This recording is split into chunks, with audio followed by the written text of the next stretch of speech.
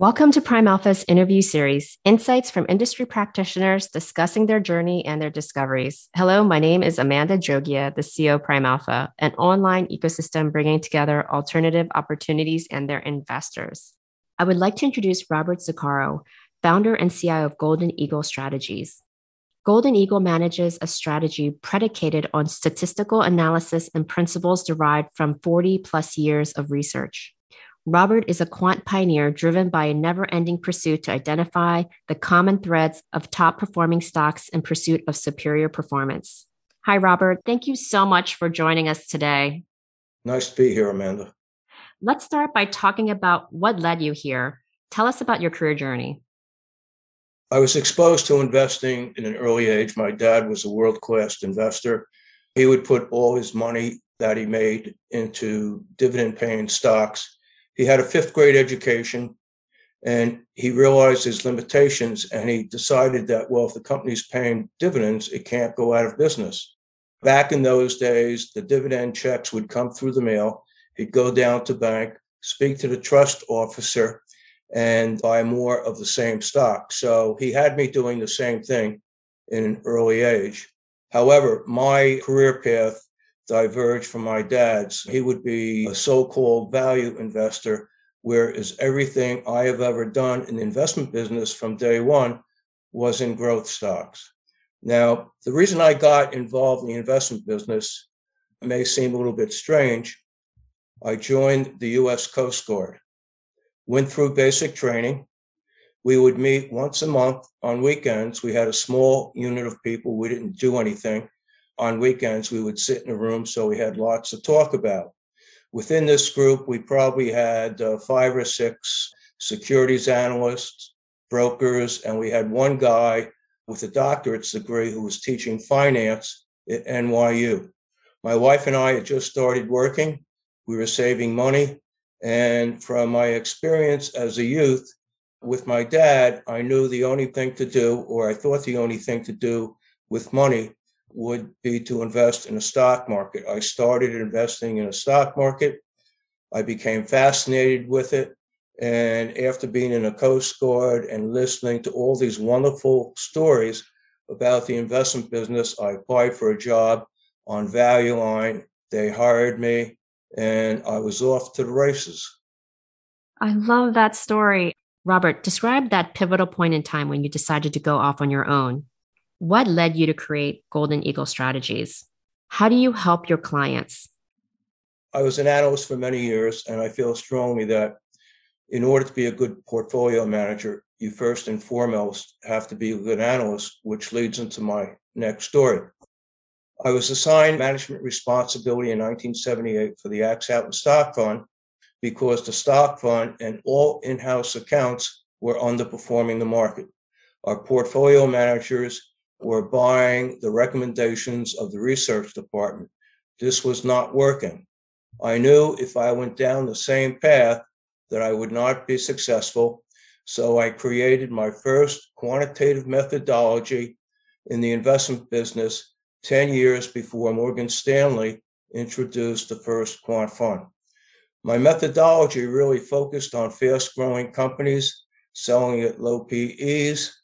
Years later, I would discard the PE consideration because along the way, I learned that PEs tell us nothing about stock price direction.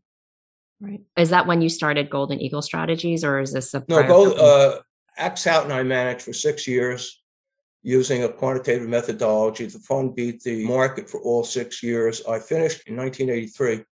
I managed the stock fund to the second best performing fund in the mutual fund industry with 118% return. Obviously, I was getting a lot of attention. I had one of the early employment contracts in the investment business, and I couldn't go anywhere until 1984 when I decided if there's this much interest in what I'm doing, I'll take a shot at opening an advisory firm, which we did. That lasted for another 22 years. In 2006, I moved my family to South Carolina after closing the business, but I continued to work on family portfolios and conduct my research, which I always felt was very valuable. The only way to prove the value of my research really was to come back into the business with some type of investment vehicle. The investment vehicle that we chose was an equities hedge fund. In the first couple of years, it was doing very well, beating its benchmark. And then something took place in 2019, which dramatically altered my career. That something was the Democratic presidential primaries in 2019, where the idea of taxing securities transactions at the rate of 0.5% was floated. The fund that we were managing at this time had very high turnover. We would rebalance the portfolio twice a month or 24 times a year. Clearly, a transaction tax of any type on securities trades would obsolete our strategy. So in a way, you know about the law of unintended consequences. Well, what happened is we had to go back to the drawing board, and we ended up with the best methodology that I've ever created, one with an annualized rate of return, hypothetical, of 47.5%. And it's a very rare methodology because the strategy goes up more in up markets, but down less in down markets. That strategy today is Golden Eagle Growth Fund. How does Golden help your clients? Well, we make a lot of money, for one. That's what we are hired to do. But we also help them in our macro work. I'm a self-taught economist, and I've learned a lot of things over the years. At the end of 2019, there were a couple of reports circulating in the media that the stock market was widely overvalued. One appeared in Forbes that said the stock market's overvalued by 76%. I followed that up with a commentary on my own, and the commentary was, if you're paying attention to the time-worn PE of 16 times for the stock market that everybody uses, you're going to miss the boat. And I argued that we are in an era of permanently high PEs. At the end of 2019, the Dow was trading at 26,000. Today, the Dow is trading at 35,000. The Fed has been on the stump saying that inflation is transitory. I very much disagree with their work. Inflation is a far more serious problem than most investors realize. I did a paper called Transitory Inflation is Wishful Thinking. According to our research, we show that inflation in the United States is not running at 5.4%. According to the CPI, it's running at a 12 to 15% rate. Wow. The U.S. government reports, the Department of Labor reports that food inflation is running at 5%. Consumers going to the supermarket know they are paying a lot more for products than they did a year ago. In the UK, or let's look at the UN first. The UN has reported that inflation over the past 12 months is running at an annualized rate of 31%. In the UK, food and beverage inflation is running, they use the word frightening, 12 to 18%. In the UK, in the month of August, the inflation rate shot up 3.2% in 1 month. That equates to an inflation rate on an annualized basis of 38% annualized.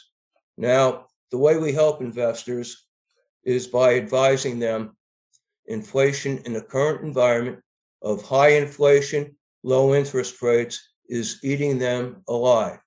If we go back to the 1970s, when inflation in 1972 spiked from 3.3% in that year to 13.5% in 1980, Treasury bonds were more than keeping pace with inflation.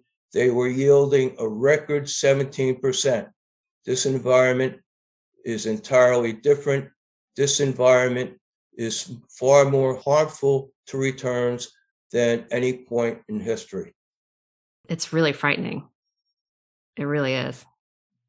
Thank you for those stats. I think it's going to be an eye-opener for our audience. Well, you know, what's interesting too, we talked about the fixed income market being eaten alive. Corporate America doesn't get the credit they are due. No matter what happens to the economy, they make adjustments. And sometimes the adjustments are painful because they have to make more and do with less. And that means letting people go, focusing on productivity. Corporate America can operate and adjust to high inflation, low inflation, high oil prices, low oil prices, a strong dollar, a weak dollar, and so forth. In the 1970s, when inflation ratcheted up to double-digit levels during that 8-year period, where inflation spiked to 13.5%, over that 8-year period, the stock market went up 64%. If you assume more risk in the stock market and you were investing in aggressive growth stocks, which is basically what I run an aggressive growth portfolio, your return would have been twice as great as the S&P return at 130% over 8 years. Fascinating.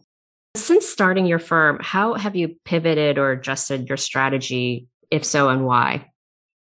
Well, let's go back to the first fund we had several years ago.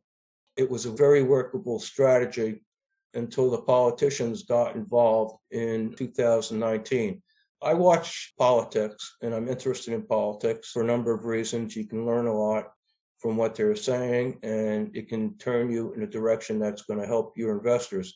But when I heard that pronouncement about taxing securities transactions, it was like a bolt of lightning went through my body. I knew we had to do something different. I hoped it would be better. We not only did something different, we did something better, and we ended up with a strategy by happenstance that was far better than the strategy that we're using. The returns are very healthy. The strategy going live last year on May 1st shows a return of 183% over less than 2 years. Amazing. I would love to get your insight. And you've had such a wonderful career, and having lived through many cycles and starting different companies or many companies, what advice would you give someone now wanting to come into the business and start their own business within this kind of unusual time? All right, I'll answer it this way, Amanda. It's taken me 20 years to learn half of what I read and half of what I hear. It's taken me another 20 years to figure out which half. So basically, you need to do your homework. You need to be very conscious of traditional thinking. Traditional thinking doesn't always work. The way we manage money now, we ignore PEs. Most investors focus on PEs. Most investors focus on low PEs, but there's a trap in that. Investors are consumers. They are conditioned to think cheap.